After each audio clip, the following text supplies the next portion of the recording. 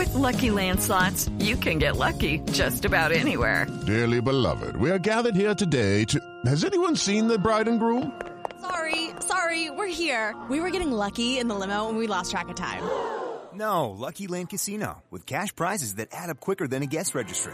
In that case, I pronounce you lucky. Play for free at LuckyLandSlots.com. Daily bonuses are waiting. No purchase necessary. Void where prohibited by law. 18+. Terms and conditions apply. See website for details.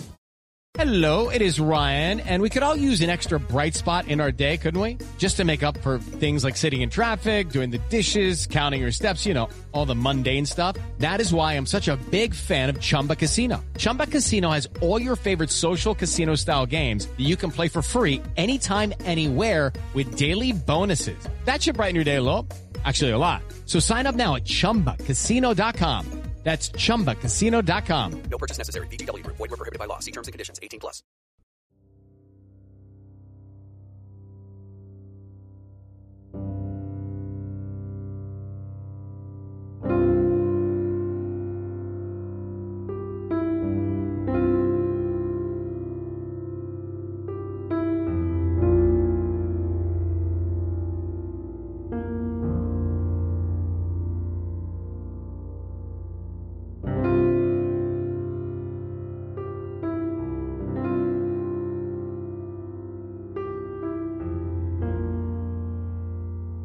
On February 9th of 2004, 21-year-old UMass student Maura Murray drove from her dorm in Amherst, Massachusetts to the White Mountains of New Hampshire.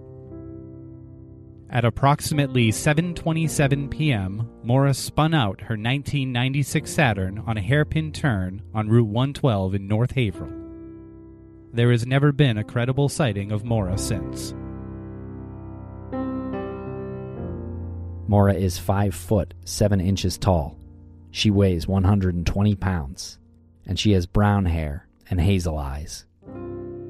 If you have any information regarding Maura's disappearance, please submit it to us, The Murray Family, at MauraMurrayFamilyDirect@gmail.com. or the New Hampshire State Police Cold Case Unit.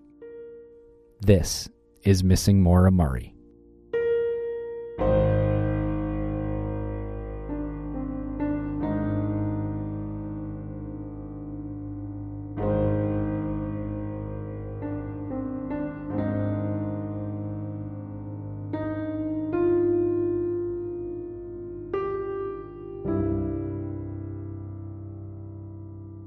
Welcome back to Missing Maura Murray. I'm Tim, here today with Lance. Lance, how are you today? I'm doing pretty well. I just want to say Happy New Year to you, to the listeners, our wonderful listeners. We're very early on into 2021, but already it's starting to feel like a little bit of a different, knock on wood, a little bit of a different year. And a lot of optimism, a lot of motivation, and a lot of ambition entering this year. Feels good. Absolutely. Thanks a lot, Lance, and Happy New Year to you too, and to our listeners as well. I completely agree. We're starting off this year with a story, a case of a missing person named Archer Ray Johnson, and this is episode 2.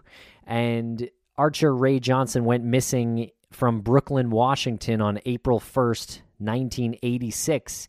And of course, Lance, this came to us by way of the Private Investigations for the Missing case file. Tell us a little bit about Private Investigations for the Missing. For those of you who do not know, Private Investigations for the Missing is a nonprofit charity organization that was founded by Bruce Maitland, Brianna Maitland's father. Tim and I are fortunate enough to be on the board of this organization. And the primary mission for PIs for the Missing is to help families locate their loved ones when police, law enforcement, other private investigators have exhausted their resources. So again, primarily this is to raise funds for families to hire private investigators in their area to look for loved ones. Now we have to start somewhere. The information for these missing persons comes to us pretty much through social media and our email, and it's vetted by a team led by Jennifer Amell, who is part of this episode today. And a lot of that communication, a lot of that relationship nurturing is done through Michelle Kazuba, who is very active behind the scenes, as well as Jillian Kuzma and Bruce Maitland himself. The first step towards raising the profile, raising visibility for these missing people is the podcast. So, long explanation long. What you're hearing now is the first step to raising the visibility. If you have any information about any of these missing people, we always provide the proper contact information in the show notes or during the episode. Today happens to be Archer Ray Johnson.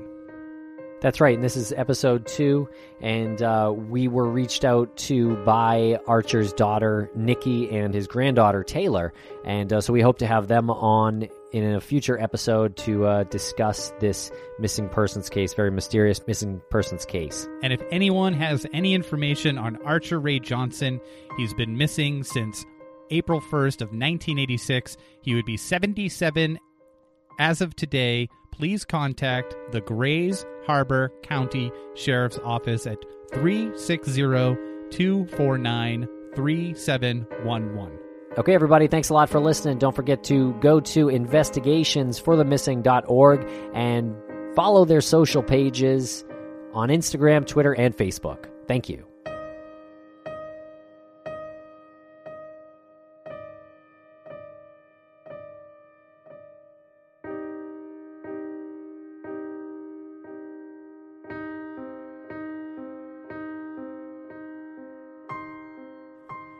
Okay, that brings us to the next day, April 2nd, 1986. Pat leaves home at about 6:30 a.m. to go back to the site where Archer's truck was abandoned, only to find out that search and rescue efforts had not even yet been launched that day. And the detective asks the question in his notes, did she drive down the spur? Jen, you mentioned the spur earlier in here. That's kind of like a little pull-off?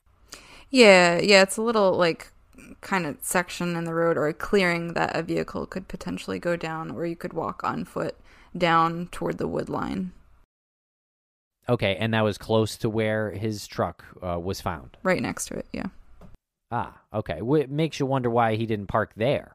Indeed. Yeah, okay. And the detective was referring to Pat when he said, did she drive down the spur? Yeah, I believe so. This detective had made a timeline from all of the witness statements, and this is in his own handwriting, so it was a little bit dicey trying to decipher some of it. But I'm assuming this was like a margin note, and it was near Pat, like, going to see if they had started the search yet. And I think that his note was referring to Pat. Did she drive down the spur when she went to park at that area? Right, and is there an answer in the police notes? There is not. Okay, well, I do think that's kind of interesting, too, because I wonder if the detective is asking because of tire tracks that he or she saw down there. Oh, yeah. Yeah, so they do note that later in the report that there were tire tracks down this spur, but I don't think they ever definitively matched it to Archer's truck. I'm not sure they got a make or model on the tire tracks. How far off the road is the spur? How do you know, like, how long this is? It's because I'm imagining like a pull-off and doesn't really go that far into any wilderness or that far off the road. No, it would be pretty shallow. Pretty shallow. Yeah, I'm not totally sure how long the spur was, but it would just be like probably maybe a car length or two. It would have to be long enough for somebody to refer to it as down the spur. Yeah. You know, it would have to be like somehow long enough where some driving would happen. So maybe a couple of car lengths. Yeah, I did try to look on Google Maps to pinpoint exactly where the truck might have been, but like Google Maps stops like right below the crest of the hill that he disappeared on. Like it just doesn't have a map. It did, because it's a dirt road. It didn't go down there. Google's in on it. Switch to Bing, everyone. I've been saying it for years. Bing saying it. Okay, so then Pat goes to Earl and Rosa at around 8 a.m. So they weren't just there. She had to go to them. Yeah, they didn't arrive. I mean, granted, it was pretty early, I suppose. I mean, it is pretty early, but the previous day, Archer was up at 6 a.m. and then they went to work. I think people like this get up early. I think they get up early and they're out to do what they need to do for the day. Not to mention your brother's missing. So I would put that as a priority for me. Yeah. Yeah, it is definitely a bit strange that Earl wasn't out there already, or they didn't have plans to meet at the search area. Okay, Jen, and you have a coordinator's report. So this is directly from the report. Someone named W.J. Stocks was assigned to Archer's case. It's from April 2nd, 1986. The vehicle had already been removed by family and the area contaminated as far as clue location for search crews by efforts made by the family and friends to locate Archer on the 1st and the early morning hours of the 2nd. Search crews were dispatched in a containment effort of the area, that is, patrolling all the roadways on foot and in vehicles, people that are track aware, attempting to locate any signs of persons leaving the roadway or walking along the roadway in an effort to obtain a clue as to the direction of travel taken by the missing person. At this point in time, the situation was being handled as a semi-priority as the subject was known to be in good health and there was no reason for him to be overdue physically or health-wise, and the subject was extremely familiar with the area. Yes, that's just like a little snippet from the search coordinator's report.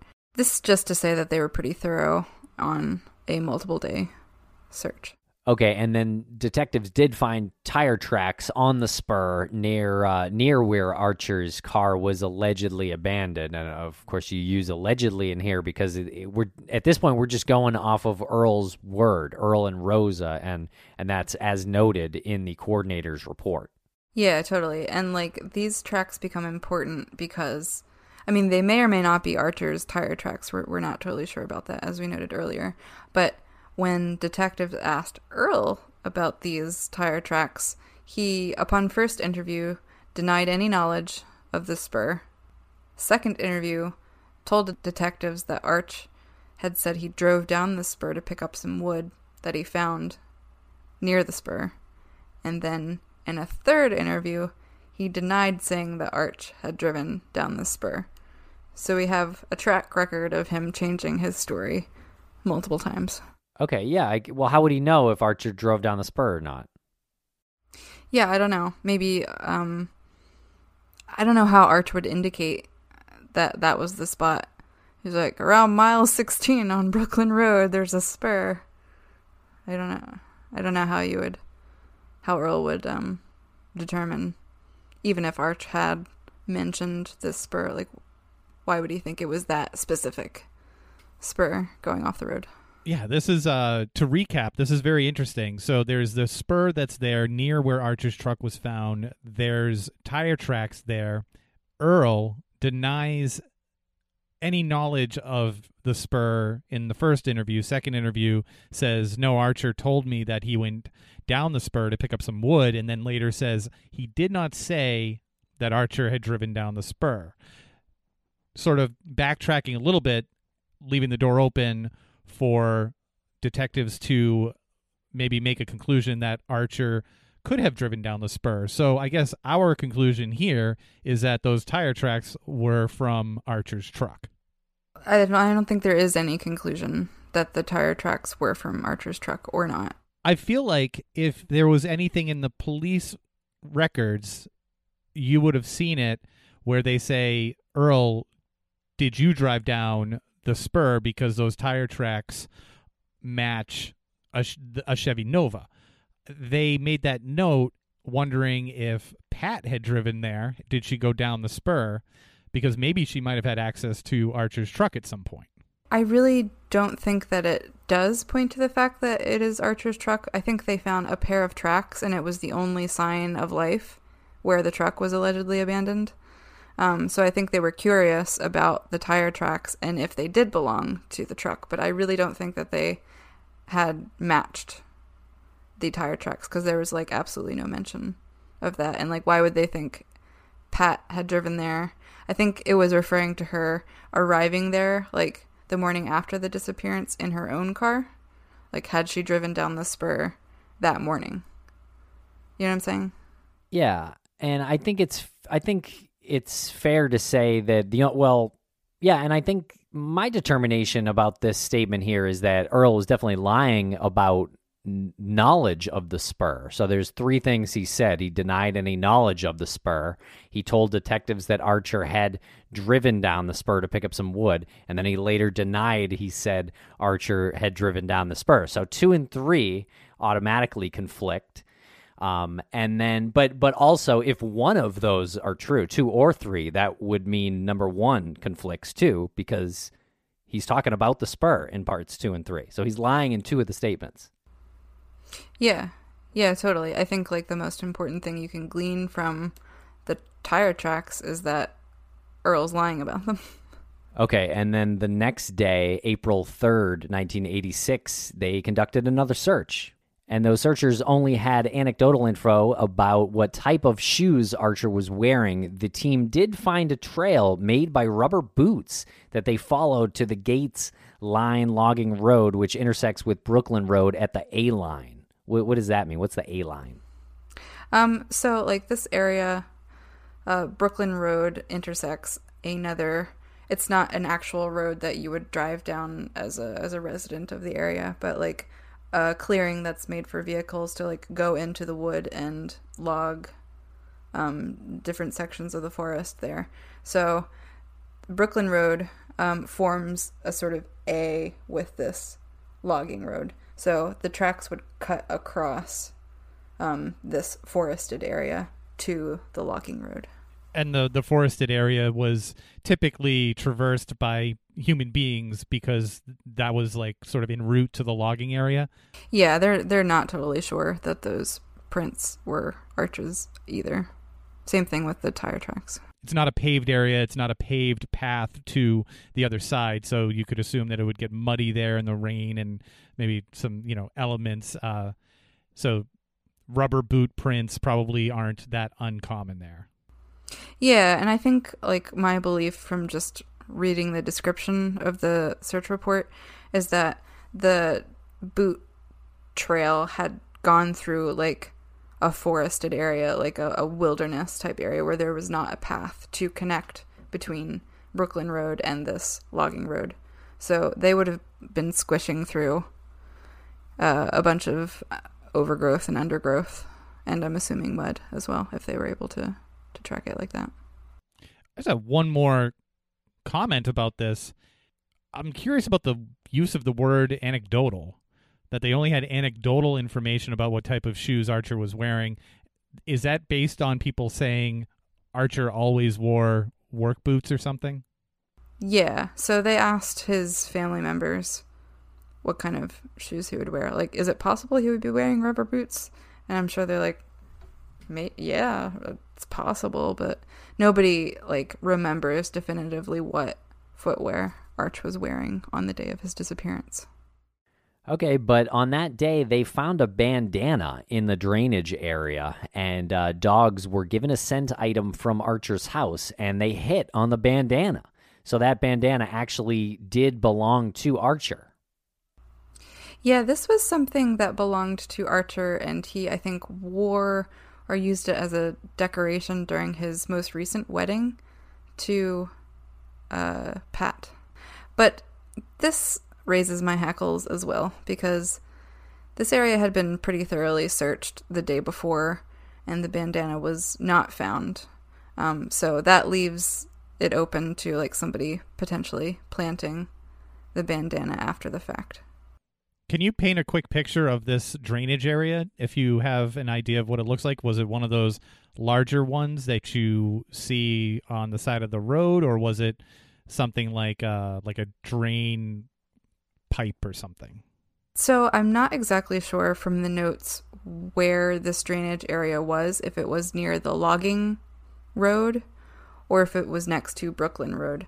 But I imagine it would be like that little trench that they dig for like water runoff on some kind of road like that. But yeah, I'm not exactly sure where the bandana was found. Okay, and dumb question, because the bandana wasn't there on earlier searches, but my dumb question is, are we sure that the bandana wasn't the scent item that the dogs were given? Yeah, Okay. The search report explicitly states that they were given a separate scent item from Archer's house to determine if the bandana belonged to Archer. Great, okay. And the Bloodhound handler, Harry Anderson, was quoted as saying, "I don't have any doubt in my mind that if he was there dead, we'd have found him." So they did a couple dog searches, actually. During the first dog search, so the dogs picked up a scent near where the truck was found and followed it down Brooklyn Road toward Oakville. And the handlers sort of chalked this up to Archer's scent being blown from the truck as he drives down this road, not necessarily that he stopped at that area and like got out of the car or whatever. Okay, and they said that his truck made for a distinct trail because it was loaded with firewood. Yeah, exactly. Kind of interesting. Yeah, I never really thought of that. Okay, so they did not find Archer's track near the truck dump site. Yeah, the dogs did not hit on a specific scent or a trail near the truck abandonment site. Well, that's really peculiar, yeah. Indeed, it's almost like he was never there. It's almost as if the truck wasn't there. I mean, the truck might have been, but Archer wasn't. Interesting. Okay, and you said there were a couple of dog searches? Yeah, there was a second one after the bandana was found. So the dogs caught a scent of Archer heading back toward Brooklyn, where Earl lived, but it wasn't near where Earl had said the truck was, but roughly like a quarter mile away. Okay, a quarter mile, I guess, in dog sniff terms sounds like it's further than it really is.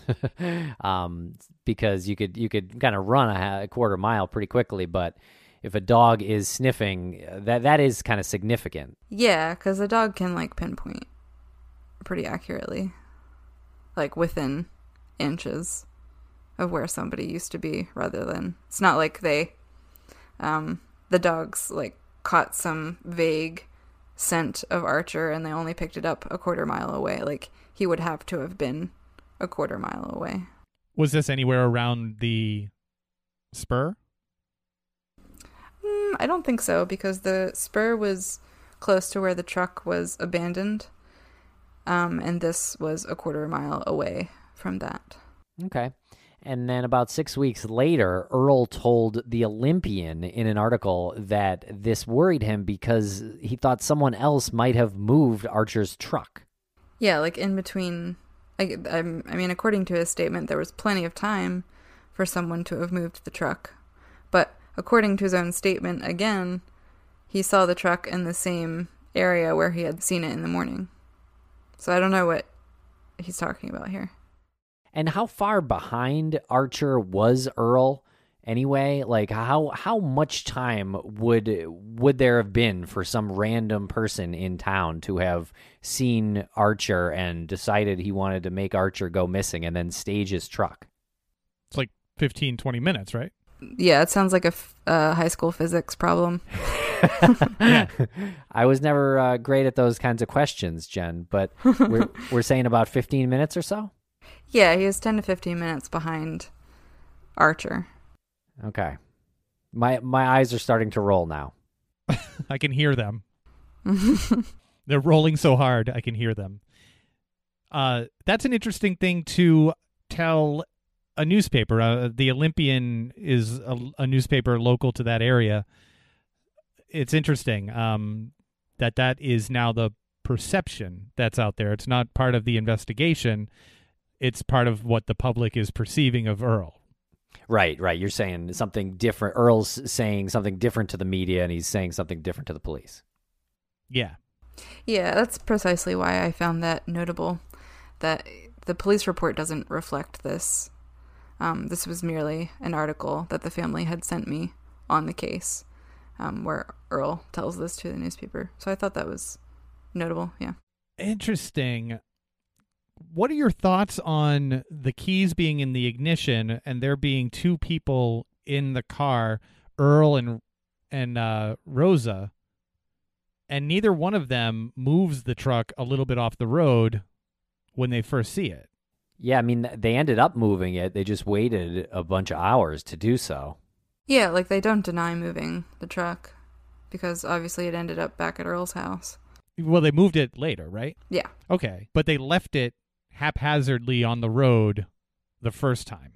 Yeah, they didn't move it then. I guess if we are to believe their story, I guess they believed Arch was just like putzing around the woods for a few minutes and would be back to his truck, so they just shut the door. Totally possible, I guess, based on what he does, right? He peels bark and such. So, I mean, I'm sure he spends a lot of time in the woods. And so that was the end of the search efforts. They were terminated on April 3rd, 2 days after Archer went missing. I find this weird. That they terminated searches? Yeah, so early. Well, 2 days of searching. They said that they were it was a semi priority because of Archer's state. And it doesn't sound like they were getting much help from Earl or Rosa, to be honest. It sounds like they might have known that they were being deceptive, because if they were telling the truth completely, I don't think this would be a mystery. Yeah, I agree. I agree that they, at the very least, have more information about Archer's movements that day. It's interesting tactic if they might have thought that Earl and Rosa had something to do with it. I mean, why could you officially terminate the search, but unofficially behind the scenes keep a search going? I don't know how you would hide a search, like a ground search. An investigation, I'm sure they kept going for to some degree, but yeah, I guess not physical searches. Yeah, and like reading through all of the notes and statements and stuff from the police department, it really didn't seem like Earl or Rosa were on their radar as far as being suspects. I think they took them at face value and were like thoroughly investigating other leads. We'll be right back after a quick word from our sponsor. Hey, it's Kaylee Cuoco for Priceline. Ready to go to your happy place for a happy price? Well, why didn't you say so? Just download the Priceline app right now and save up to 60% on hotels. So whether it's Cousin Kevin's Kazoo Concert in Kansas City, go Kevin, or Becky's Bachelorette Bash in Bermuda, you never have to miss a trip ever again. So download the Priceline app today. Your savings are waiting. Go to your happy place for a happy price.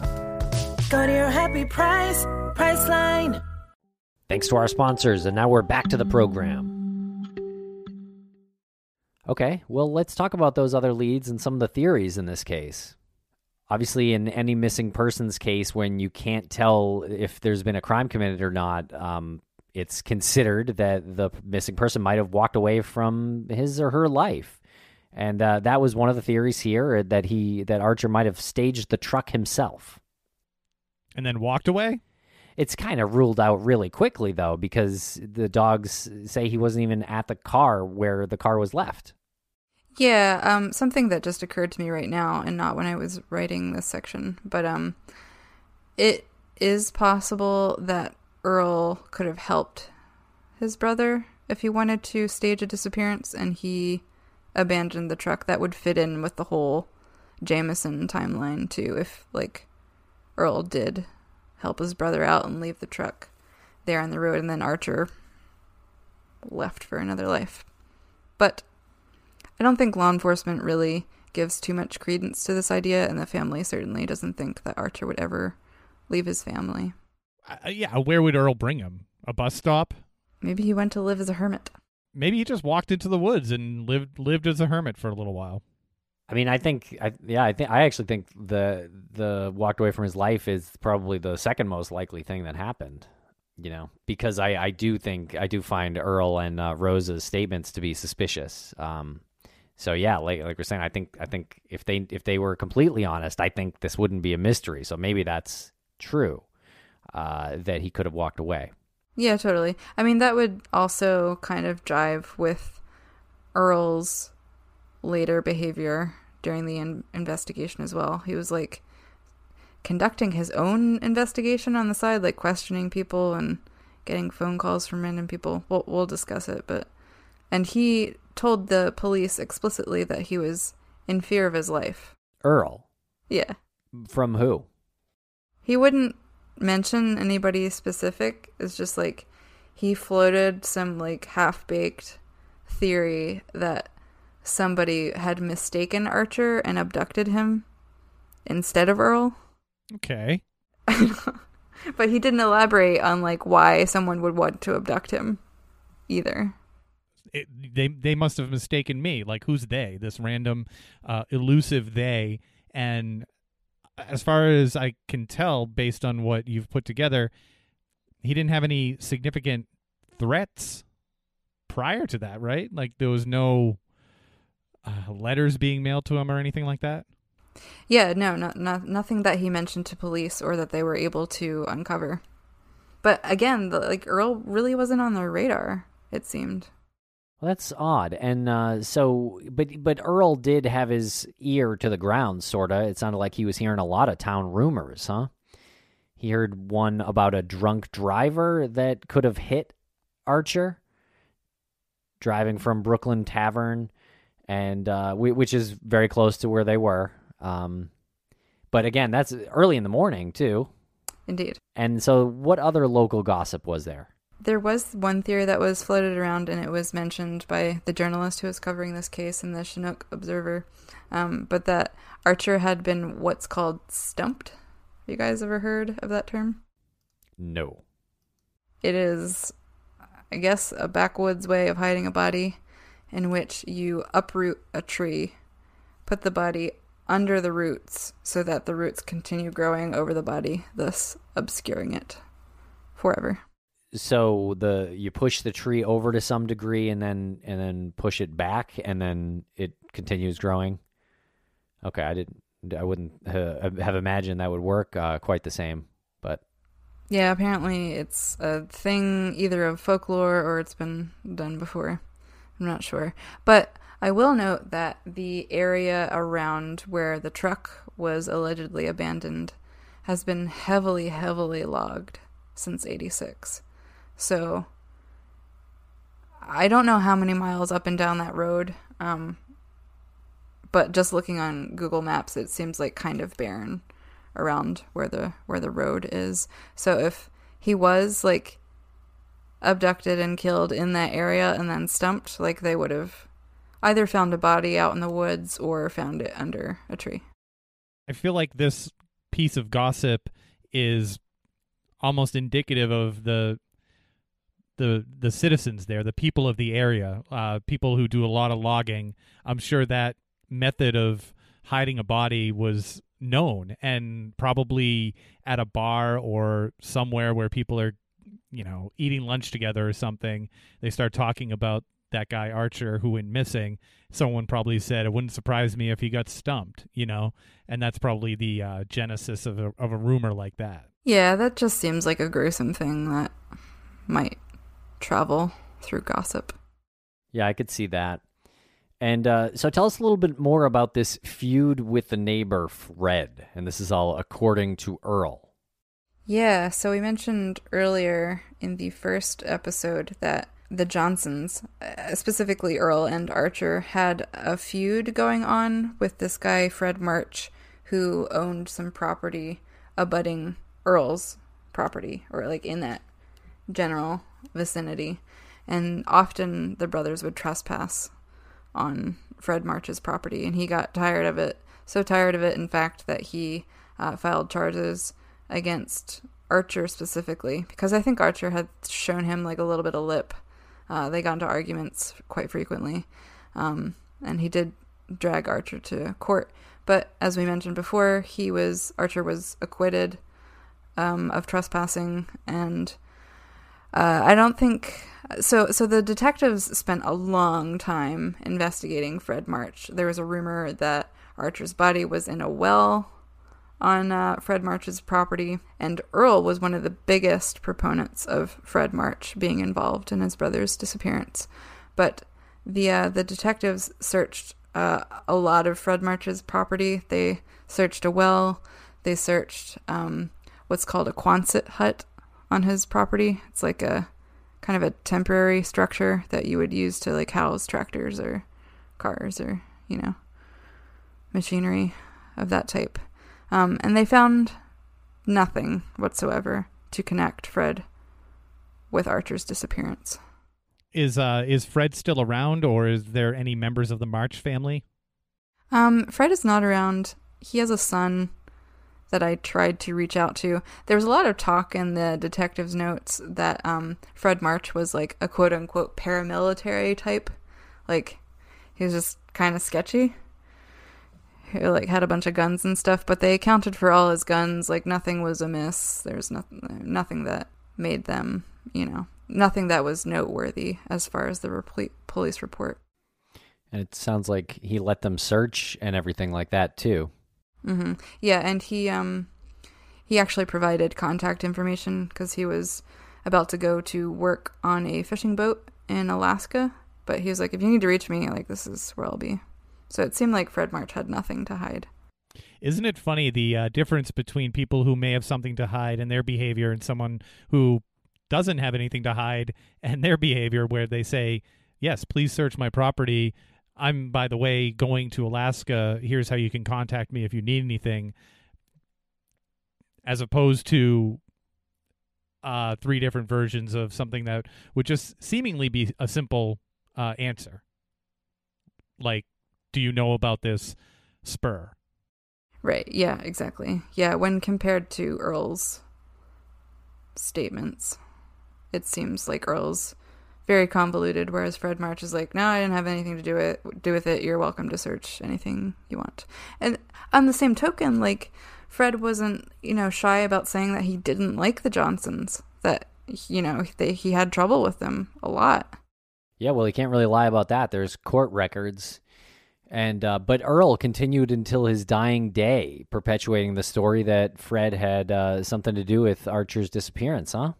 Yeah, Earl maintained that Fred March had something to do with his brother's disappearance for all of his life. Okay, and then there was a mysterious encounter at a restaurant bar called the Beehive. And there was a woman named Sue who contacted the Johnson family with a story told to her by a strange man at the bar. This is already sounding like a spooky development. It sounds like a David Lynch movie. Right, at the Beehive, loud jazz playing, strange man walks in. So what happened at the Beehive? Sue was unaware of the day, but police believe that it could have been between April 1st and April 7th. But Sue was drinking at the Beehive restaurant when she met a man who claimed to have known Archer. He said he got into a fight with Archer a few weeks before. Then he had his friends wait for Archer 12 miles down Brooklyn Road, intercept him, kill him, and bury his body. He laughed and said searchers would never find him. And then Sue admitted to taking this man home with her that night. She doesn't recall his name. She described him as being between his 30s and 40s, between 5'9" and 5'11", medium build with a beer gut, dishwater blonde hair that was balding, sideburns, a shadow where he may have recently had a large beard and mustache. And he mentioned working as a machinist for Boeing and who was also involved with drug running in the Brooklyn, Oakville area. So that's a whole lot of story that he's bringing. Yeah. So who's Sue? So, yeah, Sue just, inserts herself into this whole story. She didn't go to the police first with this story. She wanted to find Earl first and tell him the story. I mean, first of all, this strange man with blonde hair and a beer gut is certainly sharing a lot with a stranger. Like, I run drugs, I killed somebody. That's a good point. Yeah, that's a bit bizarre. Not completely unheard of, but yeah. No, if they were drinking and he was trying to, impress her in some weird way, I guess it's not too far-fetched. And Earl and Sue met up, and that was also at a bar. And they talked about what happened. Apparently, they talked about what Sue had witnessed, and but they proceeded to get fall down drunk. So Sue described Earl as being angry and unwilling to believe her story that Arch could have anything to do with drug running. Yeah, Earl, I guess, maintained that Arch would never be involved with something like that. But his behavior, as described by Sue to police, who did track her down, that he arrived angry and, kind of unwilling to hear her out. But then they just, got super drunk. And she noted in her witness statement that Earl was, unable to even stand up after they were finished speaking with one another. Okay, so Sue actually does exist because the police tracked her down. Does the strange man exist? Did they ever find out who this person was? So they interviewed, I think, 3 or 4, not entirely certain, people who fit this description, roughly. All of which turned out to be dead ends. So they never found this person that Sue had the story about. But I'm kind of suspect of this woman, Sue, a bit. I mean, not only did she have like a drunken conversation with somebody who was like trying to sleep with her, so he could have said anything, I don't know. But she also, as noted in the police report, she also had admitted to having information about an entirely unconnected missing persons case out of Aberdeen, Washington. So it seems like maybe she's just a person who likes to insert herself into cases. Right. The options there would be she did it, right? She had something to do with Archer's disappearance and maybe another one, or she's just kind of maybe a little bit of an inserter. Yeah, I would say the inserter one sounds more likely. Mm-hmm. Okay, and another theory is that Earl killed Archer and hid his body on his girlfriend Rosa's property in Brooklyn, Washington. Yeah, this seems to be the one that Nikki and her daughter Taylor think holds the most water. Because, I mean, as we discussed here, Earl's statement about what happened that day on April 1st just doesn't really match up. So I think the suspicion, as far as the family is concerned, is on their own family member, unfortunately, back on Earl.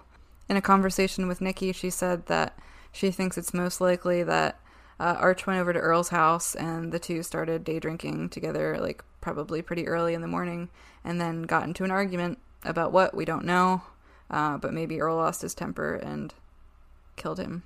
Had they had a history before of fighting with each other when they were drunk? I know that they both had bad temperaments when they got drunk, but were they inclined to fight with one another?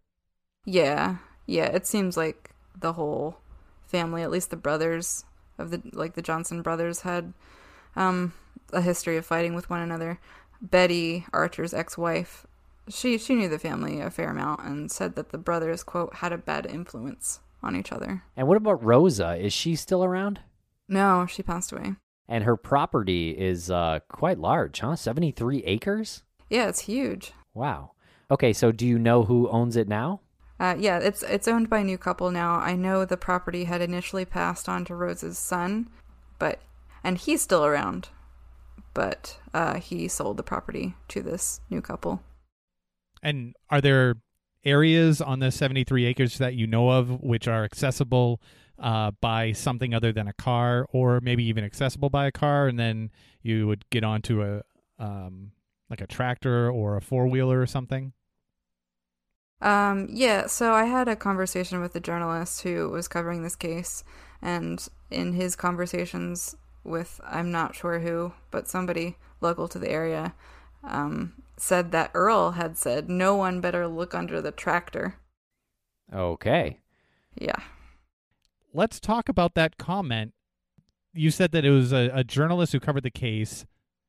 Where did he hear that? I don't know. Okay. Was that in a newspaper or something? No, it wasn't in the newspaper. This was like via my conversation with this journalist. He said it verbally. He said that Earl said no one better look under the tractor. Yeah, I don't know. Okay, so it could be rumor. Okay, interesting though. And then, Jen, you did a FOIA request and got some information back, yeah? Yeah, it wasn't my personal FOIA request. It was a request made by Nikki and Taylor.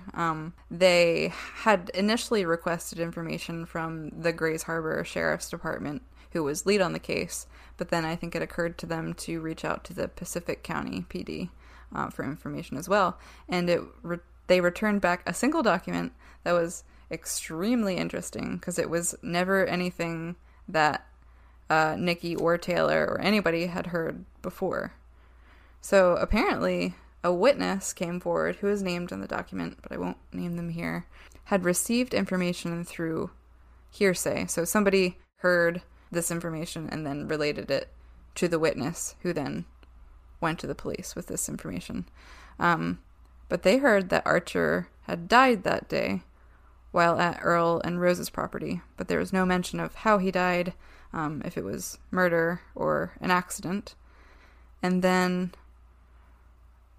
according to this witness, Rosa's son, and Edie Pringle, the neighbor, disposed of Archer's body in a well on Rosa's property.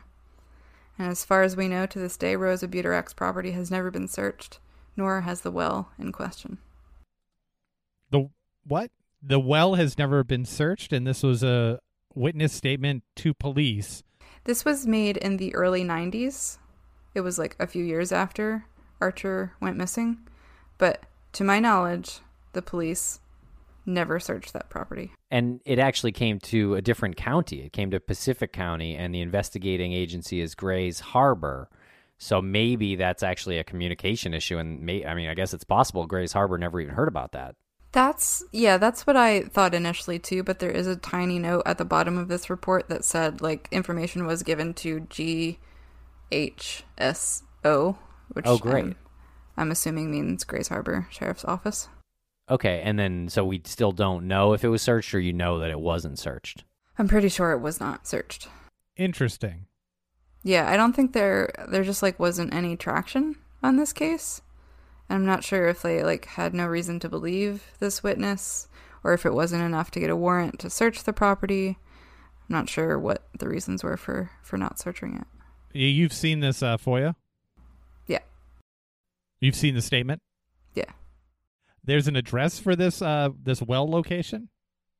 It just says on the Buterak property. But I'm assuming if this couple that owns the property now is so nice and amenable, then they would perhaps consent without a warrant to search this property. That would be great. I agree. I think if it's even simply searching that well, that's an afternoon of searching, really could put an end to a decades-long mystery. Yeah, totally. I think there's definitely room for movement in this case. Rose's old property is pretty large. I mean, it's not saying if you search the well and he wasn't there that he wasn't elsewhere on the property, but I think there needs to be some kind of action taken on this information. It's strange because this witness's statement implicates Rosa, her son, and Edie, but not Earl. That's a good observation, Jen. That's pretty interesting. Do you know if Earl had any physical damage to himself afterward? Was there any report that he might have had like a black eye or, a bruise or something? Not that I know of. There's nothing in the police report about, any physical injuries that Earl had sustained. The only thing of note that I learned from Betty, Archer's ex-wife, is that previously the relationship between Betty and Earl was like pretty estranged. They didn't really talk to each other. They didn't have a strong relationship. But after Archer's disappearance, Earl repeatedly went to Betty and asked her if she needed anything, if, it was like being very overly friendly and interested in her life and if she was getting by okay without Archer, which I thought was strange because Betty was no longer married to Archer. I mean, she did have a daughter by him, so perhaps that was his intention to like look after Nikki. But apparently when Earl, later in his life, he was in the hospital in palliative care, Betty had every intention of going to visit Earl on his deathbed, hoping for some kind of confession to the fact. These were her words. On her way to the hospital, Earl passed away. So he never said anything. I asked if he maybe would have left a letter or something in his will or any information, and she didn't know. But wow. And who was that? Who said that? That was Betty. That was Betty. Okay. And would Nikki or Taylor or even perhaps Betty speak with us on the show? Yeah, absolutely. Definitely Nikki and Taylor are very excited to come on the show and share some of their experiences trying to solve this 34-year-old case to find their missing loved one. Well, that's great. Thank you to Nikki and Taylor for putting yourselves out there and your family out there as well in an effort to try and find Archer. Yeah, absolutely. I think this is definitely a solvable case in terms of like maybe not knowing exactly what happened to Archer, but recovering his remains, which would in turn give the family some closure. So I think it's incumbent upon us and all of our friends of the show to maybe put some pressure on law enforcement to open this case back up. Yeah, that's a good call, and we obviously have an open invite for them to come on the show and talk about this, because when we're reading this document, it feels like it's so tangled and intricate, but like you said, even if the body is found and you don't have all the answers, I feel like just the location of the body will untangle a bunch of this, and you'll have something where you can have, at least for them, they'll have a scenario that plays out in their head involving the solution of what happened to their father. Yeah, I mean, Nikki even said that directly to me. She was like, listen, all I'm interested in is bringing my dad home. If you have any information, please contact the Grays Harbor Sheriff's Department at 360-249-3711.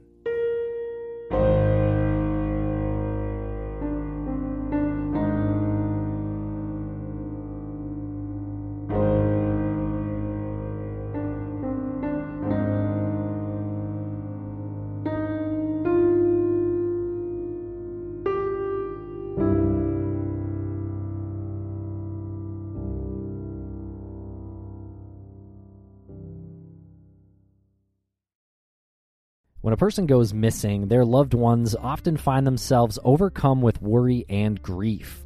Bruce Maitland started the 501c3 nonprofit organization Private Investigations for the Missing because he knows this feeling all too well. When Bruce's daughter Brianna disappeared in March 2004, he was surrounded by licensed private investigators dedicated to finding her. Now his mission is to provide dedicated private investigators at no cost to other families of the missing, desperate for answers but without the financial means. Private Investigations for the Missing needs your help. To read the mission statement, make a donation, and keep up with our blog, visit us at investigationsforthemissing.org and follow us at PI for the Missing on Twitter and Facebook and Investigations for the Missing on Instagram.